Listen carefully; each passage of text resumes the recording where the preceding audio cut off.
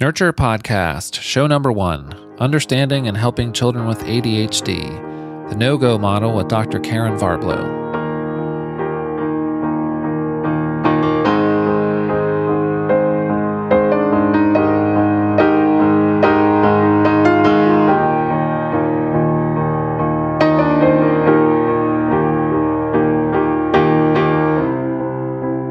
Hello, and welcome to Nurture, an early childhood development podcast, bringing you multiple perspectives on the development of young children and their families, best practices for early childhood professionals, and where parents and all kinds of families are welcome.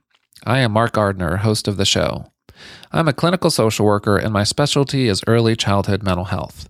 I work as a psychotherapist with young children and their families, and as a mental health consultant to a number of child care and preschool programs in the Washington, D.C. area. On today's show, I will be talking to Dr. Karin Varblow, a pediatrician who specializes in treating ADHD in children. We will be discussing a very common question when it comes to children with attentional challenges. As Dr. Varblow puts it, why do they do that? This will include reviewing her no-go functional model of the ADHD brain, which, in a very clear and empowering way, helps us answer this question. And to clarify, that's no, K-N-O-W, as in the what we know sense, not the no, I won't do that meaning of no. I've had the opportunity to collaborate with Dr. Varblow in treating children with ADHD, as well as hear her talk about this model, so I'm especially excited to get the opportunity to speak with her for you in the listening audience. If you'd like to learn more about Dr. Varblow and her services, please go to her website, www.drkarinmd.com. Again, that's Karin with an I, so that's www.drkarinmd.com. If you'd like more information about the topics in this show, please go to nurturepodcast.com/episode 1. Also at this link, you'll find a document with illustrations of the no-go model, which may be helpful as you listen along to the show. I hope you enjoy our conversation. Welcome to the Nurture Podcast, Dr. Varblow. Thank you. It's good to be here.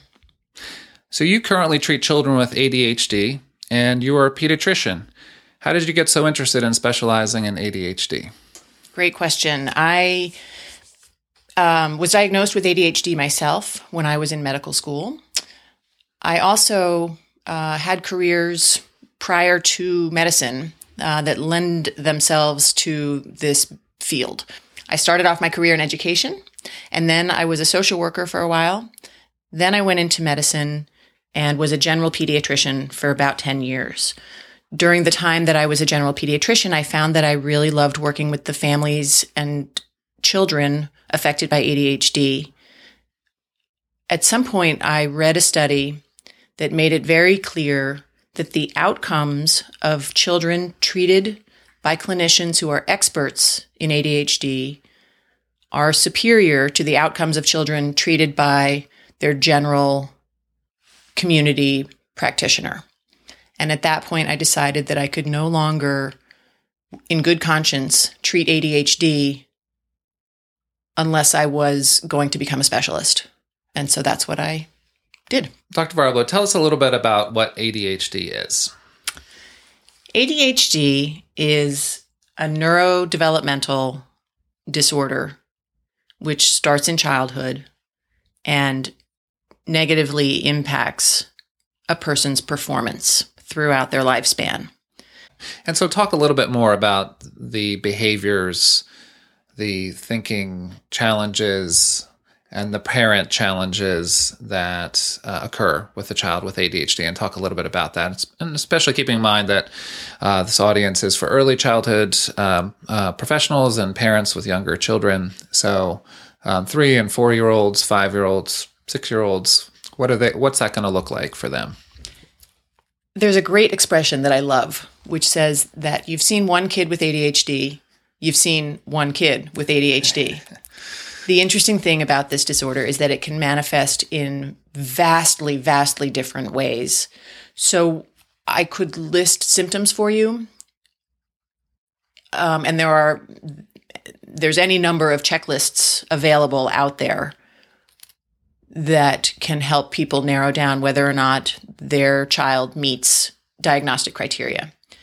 But what I like to think about when I think about ADHD is a little different from sort of whether or not they meet the diagnostic criteria. As you said, I have ADHD, or as I said earlier, I have ADHD, and I've spent a lot of time with many people who have ADHD. And I found that reading through the diagnostic criteria didn't give me any information about why they do what they do. I can check off lists of things that they do, but in order to really understand what is ADHD, I needed to understand, why do they do that? Why do they do the things that they do? And that's how I developed my no-go model. Before we get to that, I do want, for those that, who may be wondering for their child, I know it's difficult because each child is different, but give some general senses of some things that parents will come in and talk about or that you've experienced. Sure. So children who present with the inattentive type of ADHD are the children who may look like their brains are in la-la land a lot of the time. They may not respond right away when you call their name because they may not really hear you very clearly when they're engaged in something that they're interested in. They may hear something. On the other hand, they may hear perfectly well what you said and then not be able to act on it. For example, if it's a series of directions for them to follow, they may get through the first step, but not be able to proceed on to further steps in multi-step directions, for example, despite the fact that they heard perfectly well what those directions were. For the hyperactive, impulsive presentation of ADHD, these are the kids who are acting as if they were driven by a motor, is the expression. They just go, go, go, go, go. These are your little Energizer bunnies. And they are constantly moving, constantly squirming, constantly fidgeting. They are the kids who are more likely than their peers to act before thinking. These are the kids who may consistently have trouble remembering to stop and look for traffic before they run out into the street, chasing after a ball that rolled into the street, for example. These are the kids who may consistently climb on the furniture, despite the fact that they've been told several times not to climb up the bookshelves, things like that. And then combined type has elements of both. I get into preschool settings pretty often, and I guess I keep thinking of when children are sitting in circle time. And again, your point is very well taken that ADHD can look different for each child. But I was imagining even just as we think of those two different types, and perhaps the inattentive type you'll see is maybe sitting there very quietly, but they're looking off in a different way or thinking about something else. They sometimes have sort of a glazed expression on their faces. Their faces may be pointing in the direction of the teacher, but there's a look that they have that indicates that they're just really not processing much or any of what the teacher is actually saying. Right. And then the combined or the hyperactive, impulsive presentation child may not be sitting in circle time at all, may have gotten up from circle time and be running laps around the classroom or any number of ways that indicate that sitting still is not going to be part of this kid's day. Right. And I think that also, or they could be the child that is sitting there and squirming and wants to answer each question or to do every activity that the teacher brings up.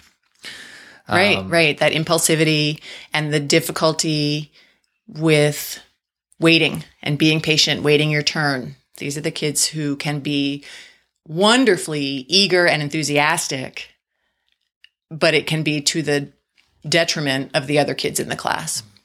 And I guess I was thinking too is that, and I just wanted you to talk a little bit about this, that there is not a connection between, or I'm pretty sure, but you can tell us that between having ADHD and intelligence, because I've known plenty of children who may not be able to sit still during circle time, and maybe, up and moving or moving around the class, but they're listening, and sometimes they're the first to have the answer to the question. So can you say a little bit about that, about whether there's a connection or not between intelligence and ADHD? Absolutely.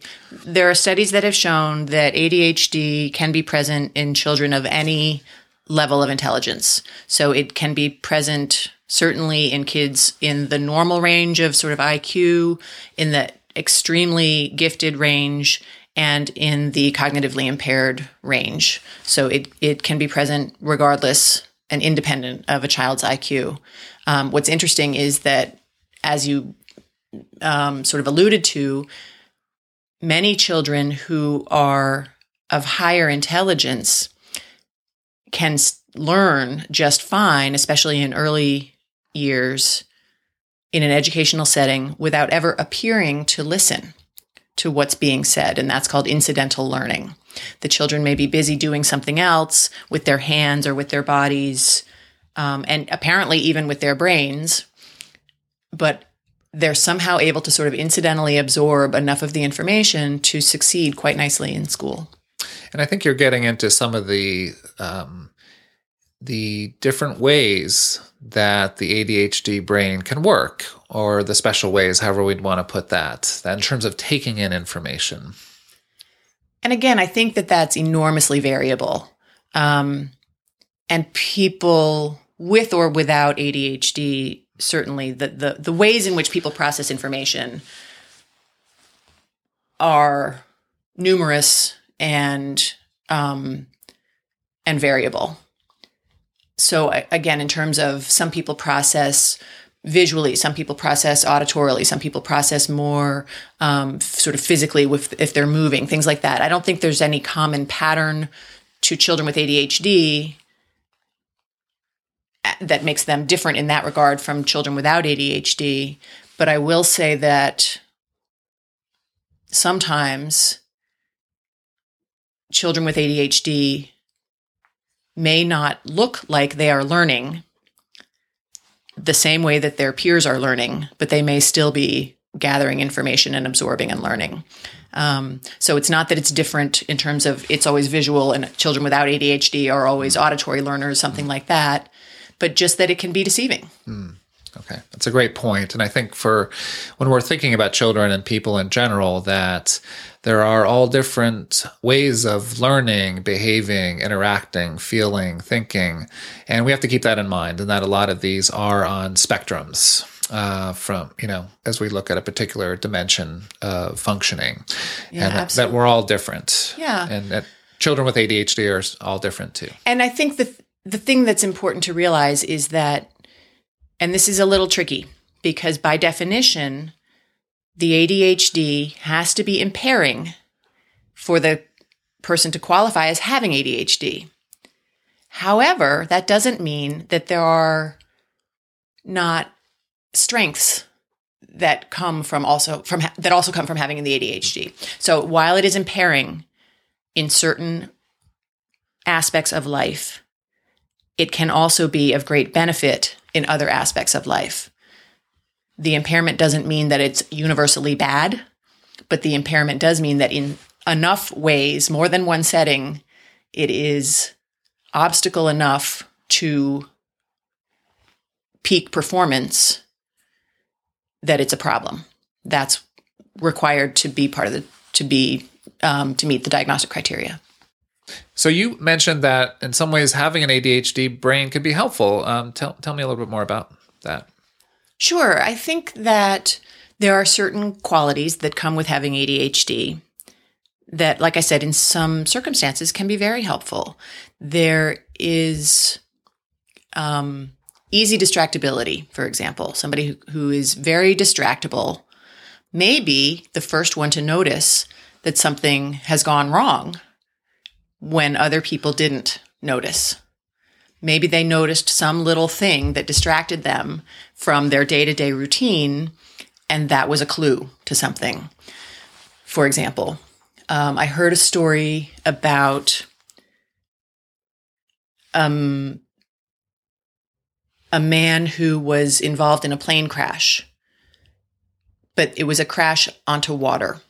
And there were many, many survivors, but everybody was reacting chaotically. And there was no system that had yet been established to get them off the plane and to safety. And he was so distracted, this gentleman with ADHD was so distracted by the chaos and the variety of responses that the people around him were having, that he was able to recognize that no plan had been established to create order. So he did that. He created the order and got everybody safely off the plane. Nobody else on the plane was distracted by the chaos. They were only focused on their own task at hand, getting themselves off the plane. So it's a different way of looking at things that in some circumstances can be very, very helpful, but can also be very disruptive. Depending on the circumstances. And how the person uses the way that their brain works, how they leverage their strengths. So picking up on that, tell us a little bit more about how you came up with and what the no-go model is of the ADHD brain. Okay. Well, first thing, I think it's important to spell the no-go model for your listeners. The word no is K-N-O-W and then go. So it's not N-O/go, it's K-N-O-W/go. And just so our listeners will know, Dr. Varblow has agreed to put up a slide of the no-go model, and we'll have that on the website. And again, that'll be at nurturepodcast.com/episode 2. So check that out there. So again, when I was thinking about ADHD and the way these brains work and what kinds of characteristics these children tend to have, and how variable they are, I really wanted to understand what the common thread was between the children who have the inattentive presentation of ADHD and the children who have the hyperactive impulsive presentation of ADHD and the children who have the combined presentation and the children with very, very high IQ and the children with cognitive impairments and the children in the middle of the pack and all of these different variables.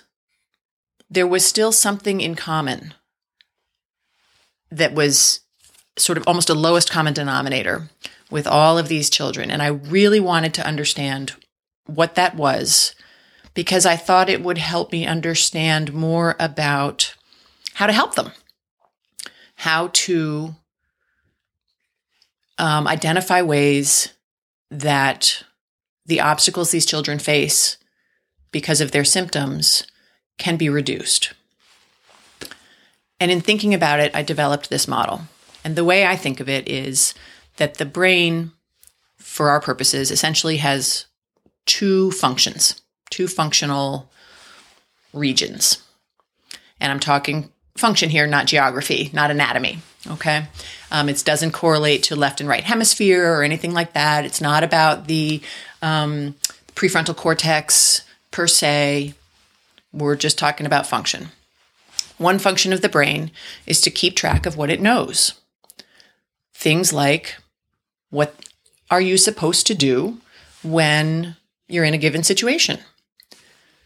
What's your moral code? What's your value system tell you? What is your list of goals? What are your intentions? Both in sort of the big picture, in terms of what you want to be when you grow up and what kind of person you want to be when you grow up. And in the short term, what do you want to get done this afternoon? Or what do you want to accomplish during center time in the next 10 minutes? All of these intentions and goals are kept in what I call the no side of the brain. Okay. Then there's another function of the brain. And this is what I call the go function, the go side. And the go part of the brain is in charge of directing a person's behavior at what we call the point of performance. In the heat of the moment, right now, what's actually happening? What are you actually going to do or not do? Which is different from, or maybe different from, sort of the big picture intentions that you have for a given time frame. And what I noticed is that while these children may have the very, very, very best of intentions and may be able to tell you 15 different acceptable behaviors, responses to little Joey stealing their pencil, when they're in the heat of the moment, what they do is different. What they do when it comes to go time is different from what they know is expected of them and what they know they're sort of supposed to do and what they would like to be able to do. So I started thinking about why it is that children with ADHD seem to have a discrepancy between their no and their go, much more so than children without ADHD. And I started doing some reading and some research. And it turns out that, in my mind, really that's the common thread. It's a lack of self-control over, in the inattentive presentation of ADHD, over where your brain goes. Even when you're trying to pay attention to what the teacher is saying, for example, if your brain wanders off to some other place that's more fun than center time, you don't have the self-control to bring it back to center time and make it focus on the teacher. Likewise, in the hyperactive or impulsive presentation, like I said, if little Joey knows 15 appropriate responses for what to do when Sally steals his pencil, but in the heat of the moment, he does something else that he knows perfectly well he's not supposed to do and wishes he hadn't done and wishes he could control himself in order to not do. Regardless of what he knows, in the heat of the moment, he does something else. And in my mind, that's what all these kids have in common, is that discrepancy between what they know and how they go. So how is that different from kids who don't have ADHD? Interesting. In my mind, the kids without ADHD have essentially a seamless connection between the no side and the go side of their brain. And it turns out that there are neurons whose job it is to convey information. There are brain cells whose job it is to convey information from the no side to the go side and vice versa. And that way, what these children know can impact what they do in the heat of the moment. They can actually move information and use information from their no side when it's time to go. And when they get off track in their go, they can refer back to their sort of mental list of what they know, to review that information, and then, again, use it to impact what they do. So it's very accessible to them. Exactly. Even in the moment of behavior. Exactly. Or more often in the moment of behavior. Right. And of course, there are developmental targets for what's appropriate for a given age, right? But by definition, I think what we see in ADHD is that these kids are developmentally behind their peers in terms of how well they can access what they know and use it to drive their go. And it turns out that there are pediatric neurology studies that show that the nerve cells that we just talked about that connect the no and the go in children with ADHD are actually not fully awake. They are in a state of being most of the time that is sort of quasi-asleep. And that explains to me why it is that information can't flow freely and efficiently between the no and the go, because the nerves that are supposed to carry that information are sort of asleep and not on the ball, not doing their job adequately, often. So what else have we learned, and that you could say a little bit about in terms of why that's happening in the brain? I think that right now we're in an area of just enormous growth and understanding through imaging techniques, all kinds of technology is really making us more able to learn about how different parts of the brain are connected And I think where previously the theory was that the prefrontal cortex, the part of the brain in the very front behind the forehead, was sort of not developing correctly. I think what we're now beginning to understand is that actually it's the way the different regions of the brain connect and communicate with each other and influence each other. And it's this whole network of communication signals that move all around the brain, that it's that connectivity that is impacted in people with ADHD, not so much that a certain part of their brain is not functioning well. And I think that we're going to learn a lot more about that in the decades to come. And I don't have a lot of neuroimaging data to support my thesis, but functionally, this is how I think of what happens in the brain, that somehow what the kids know doesn't translate into what they do in the moment. And as a treating clinician, I would agree with you from my review of the research, as well as talking to colleagues, that it is a great time in our field because we're learning more. However, we have so much more to learn. So it is hard to answer those questions specifically. But I'm also hopeful, too, that as we go along, we're going to get more and more answers to that, which will just help us better help children, not only with ADHD, but other challenges, as well as adults. Absolutely. So getting back to your no-go model, how does this help us in terms of with an ADHD child? Sure. So this is where it matters, as far as I'm concerned. I can theorize all day about what they know and what they actually do, but how do we use this information to help these kids and to understand these kids and to empathize with these kids? The first two things that this model seems to highlight for me is, one, having ADHD is not a reflection of a moral failing. It's not a character flaw. It's not a poor, underdeveloped value system. The value system can be extremely sophisticated, fully intact, but inaccessible. The second thing is that the behaviors that are demonstrated by these kids are not necessarily a reflection of knowledge deficit. People often treat these kids as if they didn't know that they're not supposed to do the impulsive things that they do. And so we tell them over and over and over again, don't do that. You're not supposed to do that. And we tell them over and over again the 5 alternative things that we wish they would do, as if they didn't know better. When, if you look at the way this model is set up, it makes it clear that that doesn't address the problem. We can beef up that no side until we're blue in the face. Until we help the children access that information in the heat of the moment, we don't change their behavior at all. So it's not a moral failing, it's not a character flaw, and it's not necessarily a result of knowledge deficit.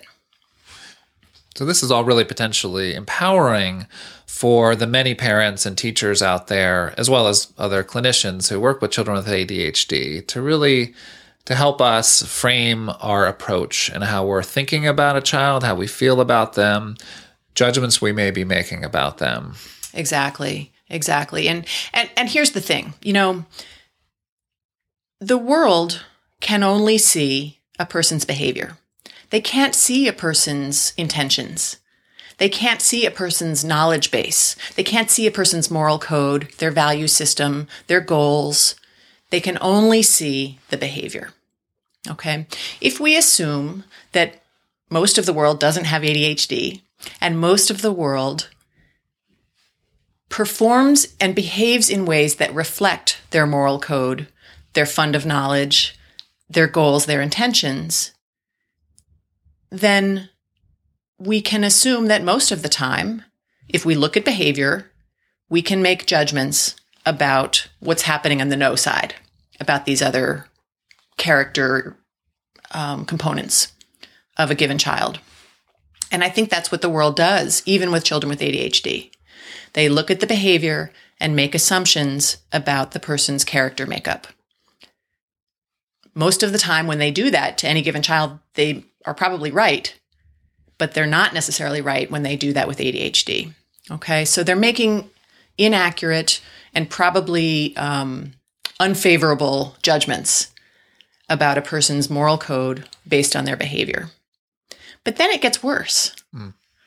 Because the thing is, the way children develop their self-concepts, the way they learn about who they are and about how the world is going to receive them, is by looking in the mirror that the world holds up to them when they're young. And if we're holding inaccurate and judgmental and negative mirrors up to these children and telling them, you have an underdeveloped moral code, you're insensitive, you're lazy, you're not very smart. Clearly, even though I've told you 500 times what you're supposed to do in a given situation, I need to tell you many, many more, so you must not be very smart. You haven't absorbed the information, right? We give them these negative messages over and over and over, and the children absorb them. And I think that can potentially set off this person, the individual's life, into a trajectory that can be dangerous and unhealthy. If the world went a little more slowly in passing judgment on these children and thought a little bit about the disconnect between their character development and their behavior and changed the mirror that they held up, we could really change the trajectory of that child's life course. Okay? And in addition to that, if we can help children behave in ways that do reflect their moral codes, the world doesn't have to do any work, right? The world can just reflect what they see, and it's a positive, more accurate reflection, again, making a positive trajectory for that child's life course. So I think that there are two ways that understanding this disconnect can be very helpful. If we can leverage what we know to help the children fix that disconnect, then their behavior does accurately reflect what they know. And if we can help the world understand that the behavior is not necessarily reflective of who these children really are, then we can change how they reflect back on these children. And just to say a little bit more about that, because I think that there are situations where parents may feel like they're kind of stuck with how they're perceiving their child. So can you talk about that a little bit from two perspectives? One would be from the parent's perspective and what that might feel like. Like, what are the things they're thinking or saying to themselves or even saying to others or their child? And then the other would be, what does that feel like, or what is the thinking like or experience like for a child who's on the other end of that? As it happens, I've been in both situations for many years, so I can talk about both of those. From a parent's perspective, raising a child with ADHD can be extraordinarily frustrating. There's no question about that. What we find is that the parenting techniques that seem to work for all of our friends and neighbors and family members just don't seem to get the same results for us and for our children. And that's extremely frustrating. The usual sort of bag of tricks that we carry around seems useless, and we're left not having any recourse. And it's very, very frustrating. We feel helpless a lot of the time to make things happen the way we want them to happen. And sometimes the way we know the children want them to happen. So I'm not standing in judgment of frustrated parents, believe me. But I am hoping that if we use this model, we can come to a better understanding that will help relieve some of that frustration, and also learn to leverage strengths in a way that will make performance improve so that parents will be less frustrated. From the child's perspective, I think that if the kids are lucky, they have a sense of an inconsistency between kind of who they feel like they are and how developed their sort of inner selves are, and the messages that the world sometimes sends them. I think if we're lucky, they feel like, I didn't mean to be a bad kid, but the world seems to be telling me I'm a bad kid. If we can intervene when there is still that conflict, I think we've done the child a great service. I think when we're really in danger is when the child has fully absorbed the negative messages and has incorporated them into his own self-concept or her own self-concept. Then we've got a bigger problem to deal with. Yeah, and what does that look like a little bit? Because I think it's important for everyone listening to know that sometimes when people seek help, that things have been going on for a while. So we're seeing behaviors or thought patterns that are additionally troubling. And so what are some of the other things that can happen if some of that internal negative message is there? Right. Well, I think it's sort of a snowball effect oftentimes. Children with ADHD have been shown to generally be less successful academically in school. They can be often less successful socially with their peers and with adults. They can just have a harder time succeeding in many aspects of life. And if you combine that with a world telling them that they are doomed to failure, I think you can end up with an individual with very low self-esteem, with very little sense of self-control, and with very little hope for the future. And that's what we want to avoid, especially if we look at things differently and if we turn them around, there is a potential for this to go in a whole other direction. Yeah, and I think that we also, kids can come in and they can be depressed. Kids can have anxiety as well. Absolutely. So ADHD is rarely seen alone. It's almost always seen in conjunction with some other sort of diagnosis, some other complicating factor, such as, like you mentioned, depression, anxiety. There can be other things as well. And I think it can be really hard to piece out what is cause and what's effect and what's sort of biological in nature and what is experientially learned and developed over time as a result of human interactions. I think it can get really complicated quite quickly. Yeah, so sometimes when we're starting off and trying to help a child and family that may be experiencing ADHD, we do want to take that perspective that things are complicated and that we have potentially frustrated parents as well as a frustrated child. So that and sometimes it's important to say that to the parents, I think. Yeah, absolutely. This is a very frustrating position to be in, and it takes hard work to incorporate this model and to turn things around. I think it can be done, but I don't think it's easy. And I think to the extent that we can support parents to make these changes, I think it can be enormously life-changing for the individual child and for the family. But it's not an easy task. Right. So, and I think, so to return to your model, because I do think it's empowering, and I think that's where it's actually, if there's an opportunity for parents and teachers to start to understand ADHD in this manner, I think it really starts to jumpstart that process if we're starting at the beginning with this. So tell us a little bit more about kind of then how you use the no-go model to help parents and other professionals. Sure. When I was developing the model, it occurred to me that sometimes children with ADHD can function beautifully, fully incorporating their goals, their intentions, their lists, all of their shoulds, and stay with a project from beginning to end without distractibility, with great focus and great attention, and come up with a completed product. And I hear this from parents all the time.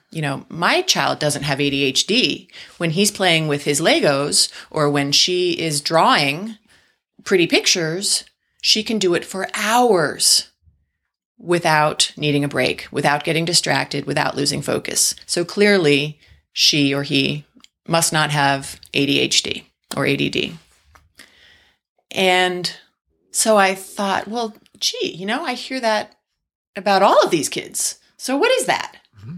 If I think to myself, well, there's this lack of connection and they can't use what they know to drive how they go. And then I think about what they do when they're drawing or playing with their Legos. Now there's an inconsistency here in my theory. There's a hole in my theory. So I thought more about it. And here's the thing. I've realized that under certain circumstances, those neural connections wake up and work just fine. They work beautifully. What are those conditions? What are those circumstances? Well, when the kids are excited, when they're doing something that they love to do, when they're having a whole bunch of fun, when they're passionate about something. Sometimes it's when they're scared. Parents figure this one out in a big hurry. As parents, we realize that when we ask our children nicely to do something that they don't want to do, we don't get anywhere sometimes. And we don't get anywhere and don't get anywhere until we start screaming and threatening. And then suddenly we have results, right? When we make the kid scared enough that he's going to lose privileges for the next month, all of a sudden things start happening. Okay. Fear can absolutely wake up those connections and make things happen. Urgency. What matters to the child? What matters to the grown-up might not wake those neurons up at all. But what matters to the child might wake those connections up and make things happen. So there are circumstances under which these kids can perform incredibly well. And that's something that we need as parents, as adults in the lives of these children, we need to learn to use. And we need to learn to use something other than the fear motivator to make these kids wake up and get functional. We need to excite them. We need to speak to their passions. So just so another lens I love to use, and you can let me know whether you like it too, is this idea of the difference between a preferred activity and a non-preferred activity, and how that relates to a child feeling motivated, for that child to be motivated for that particular activity. Right. Certainly, we see this discrepancy between how the children perform when they're doing what we call preferred activities. Like you said, the things that they prefer to do, performance tends to be excellent. Certainly adequate. For activities that the children don't particularly like to do, it's really hard to get even adequate performance out of them at times.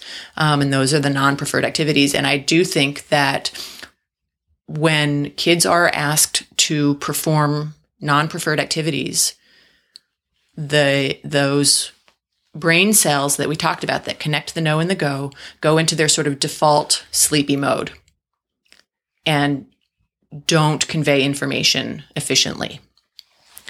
On the other hand, when the kids are excited and doing something they love to do and that they're passionate about and that is a preferred activity, there's enough stimulation in the brain to wake those nerves up and leads to efficient and accurate connectivity between the different parts of the brain.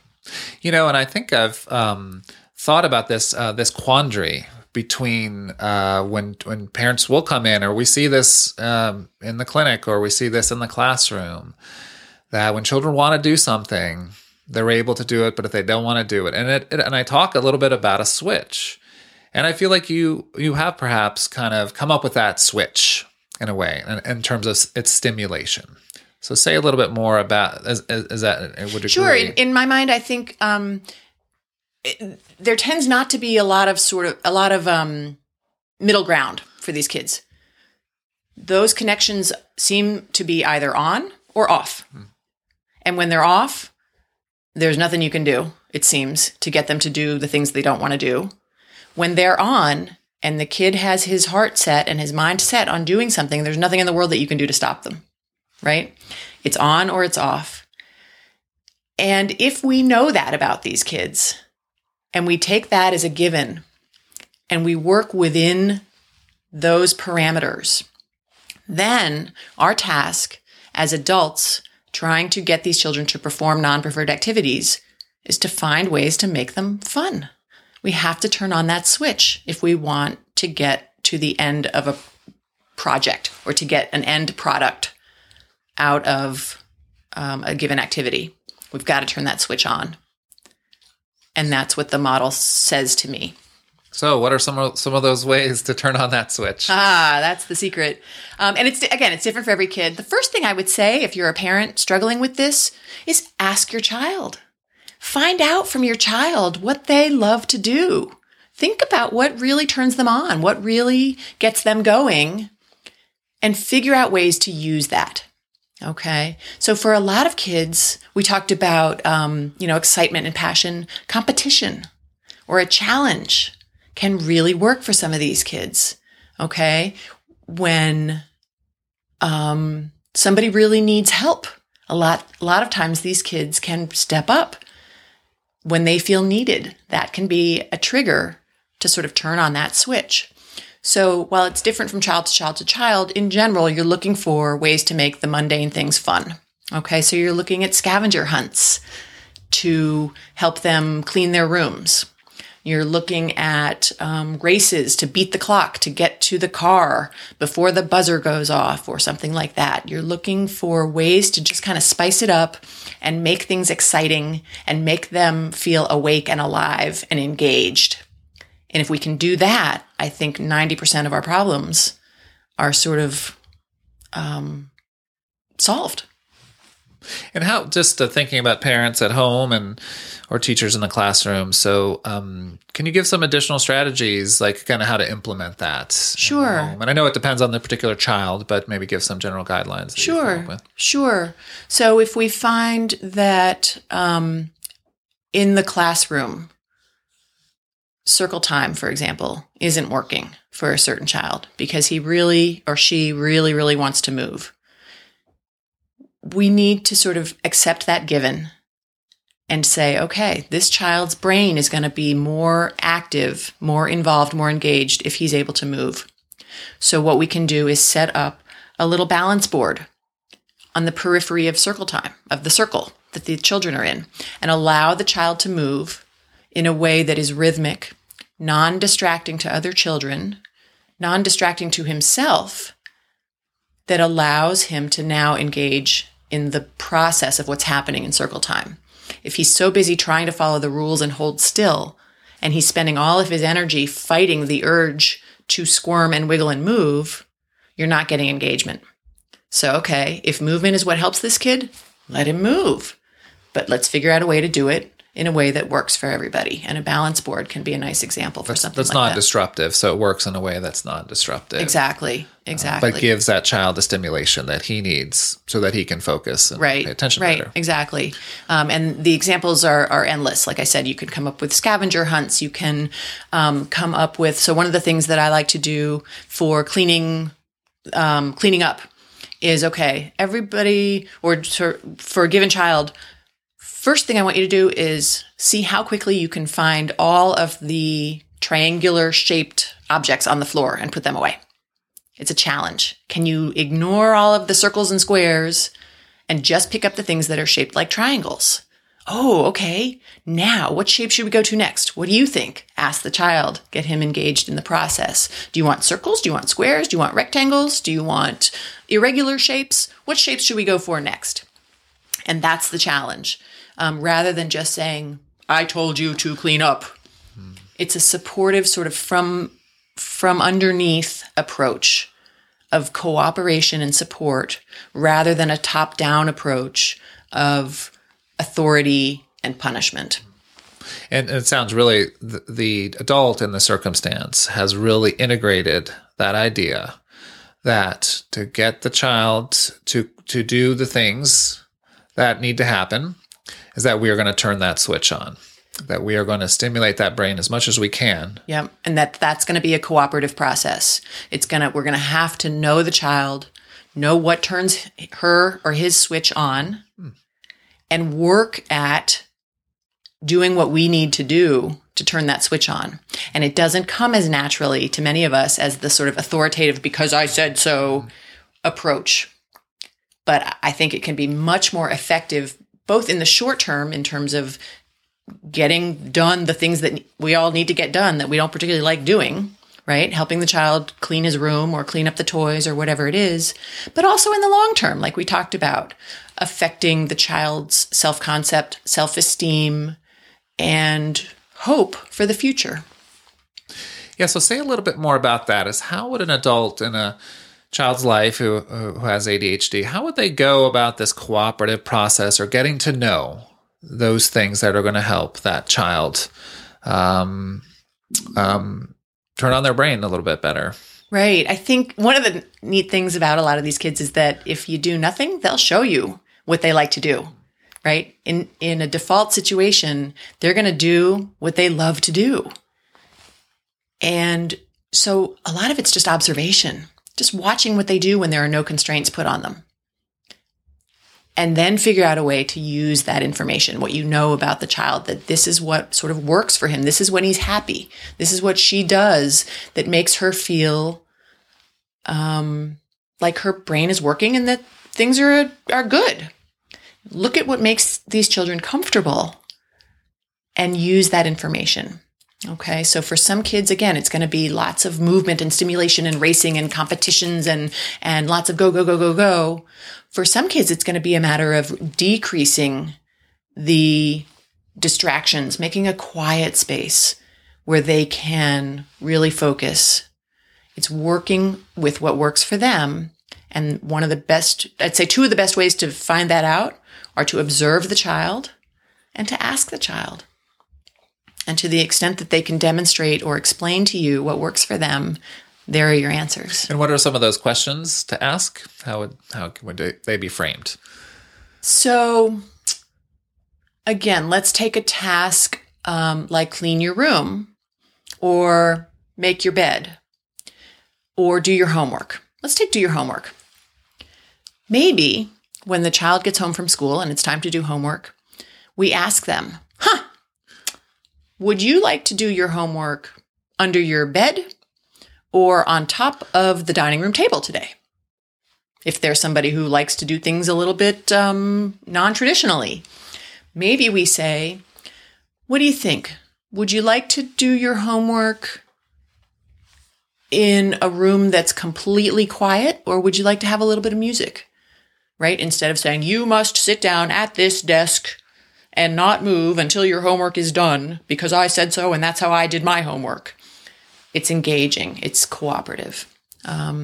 So if we can make things more playful, then that helps. Maybe we make a game of, all right, you're going to spend the next 10 minutes doing your homework under the dining room table. Ready, set, go. When the timer bings, quickly, as fast as you can, you have to get to the, on top of your bed. And then you have 10 minutes to do another set of homework problems on top of your bed. And then when the timer bings, we all have to go outside and do 10 more minutes of homework outside if they need a change of venue to keep their brains working.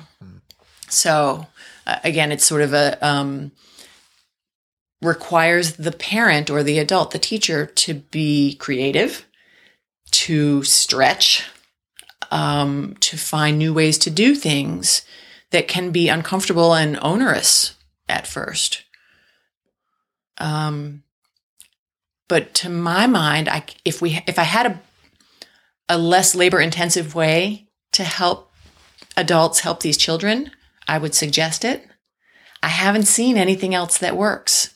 So to me, I sort of, if you want better results, this is how I suggest that you put your efforts. Before we end today, I guess I wanted to ask to step back just a little bit, because we heard a lot about how this no-go model can really help the adults in an ADHD child's life kind of change how they interact with that child, change the environment, and optimize both of those to help a child with some of those non-preferred activities. Just really broadly, what are some of the other areas that we want to think about, or a parent or a teacher, especially a parent, would want to think about in terms of helping that child's brain kind of work as well as possible? Mm-hmm. Well, I think it's important to understand that medications can be enormously helpful. Okay. And really, in essence, the reason the medications work is because they do provide stimulation, particularly the stimulant medications do provide stimulation to those brain cells that provide the connectivity between the no and the go. So to the extent that the medications stimulate those brain cells, we don't need to rely so much on making things fun when they're just really not fun. Okay, there are some things that are really difficult to make fun, and I understand that. Medications can be an enormous benefit in those circumstances. I think it's also, again, getting back to sort of knowing your child and knowing what works for them, the automaticity is sort of another way that we can think about helping these children. Let me explain that just a little bit. Anybody who's ever tried to start a new exercise program knows that the hardest thing about starting a new exercise program is getting started, right? Deciding which day is the day you're going to go to the gym and what time and all of these sort of decisions that you have to make to get started with a new exercise program are what are difficult. Once you're in the routine, once it's automatic, once it's a habit, it's easy. Then you just do what you do and you don't have to think about it. But the thinking about it and the preparing for it and the getting yourself motivated, all of that is really the hard part. Again, we want to use that concept in these kids. If we can't get the connectivity working very well between the no and the go, or if that system is sort of unreliable and we're having trouble jump-starting it, to me, the other alternative is to bypass the need for using the no altogether and go into automatic pilot mode. So for a lot of these kids, you read in many textbooks and articles, structure and organization really help these children. Well, what does that mean? What it means is when they can get into automatic pilot and just do things that they're supposed to do without thinking about them, you've bypassed the problem. Okay? So if at 7:20 every morning is time to brush your teeth, and you can just get them in the habit of, it's 7:20, time to brush teeth. 7:20, time to brush teeth. And they just do it. Then you've bypassed the need for them to think, am I the kind of person who really wants to have clean breath and shiny teeth and, good oral hygiene, and then use that information to drive them to brush their teeth, right? It's 7:20. End of thought. So I think that's another strategy that can be very, very helpful for these kids. Either integrate the no and the go or bypass the need for that no-go connection. Thanks for sharing that. That's a great topic, and I think we probably could talk more about that. Just wanted to see, Dr. Varblow, if you would be willing to answer some of our listeners' questions at a future date. Absolutely. It would be my pleasure. As well as to come back and perhaps talk about automaticity a bit more, or perhaps some other topics like medication. Would you be interested in come back and talk to us some more? It would be my pleasure. I would love to. Thank you. Well, thank you, Dr. Varblow, for coming on the Nurture podcast today. And thanks again for all the great information. Thank you. Thank you for listening to my conversation with Dr. Karin Varblow. If you'd like to get more information about her, please go to her website, www.drkarinmd.com. Again, that's www.drkarin.com. If you'd like more information about this episode, including illustrations of the no-go model, please go to nurturepodcast.com/episode 1. I'm especially interested in your feedback. There's a contact form on my website, or you can email me at mark@nurturepodcast.com. Or you can follow me on Twitter at nurturepodcast. Again, that's at nurturepodcast. Dr. Varblow has graciously agreed to answer your questions in a future show, so please email me what you'd like to know. Also, I'd love to hear from you about other topics you'd like to have discussed, any particular guests you'd like me to have on, or if you're interested in being a guest yourself. I'm interested in having parents come on the show as well as other early childhood professionals.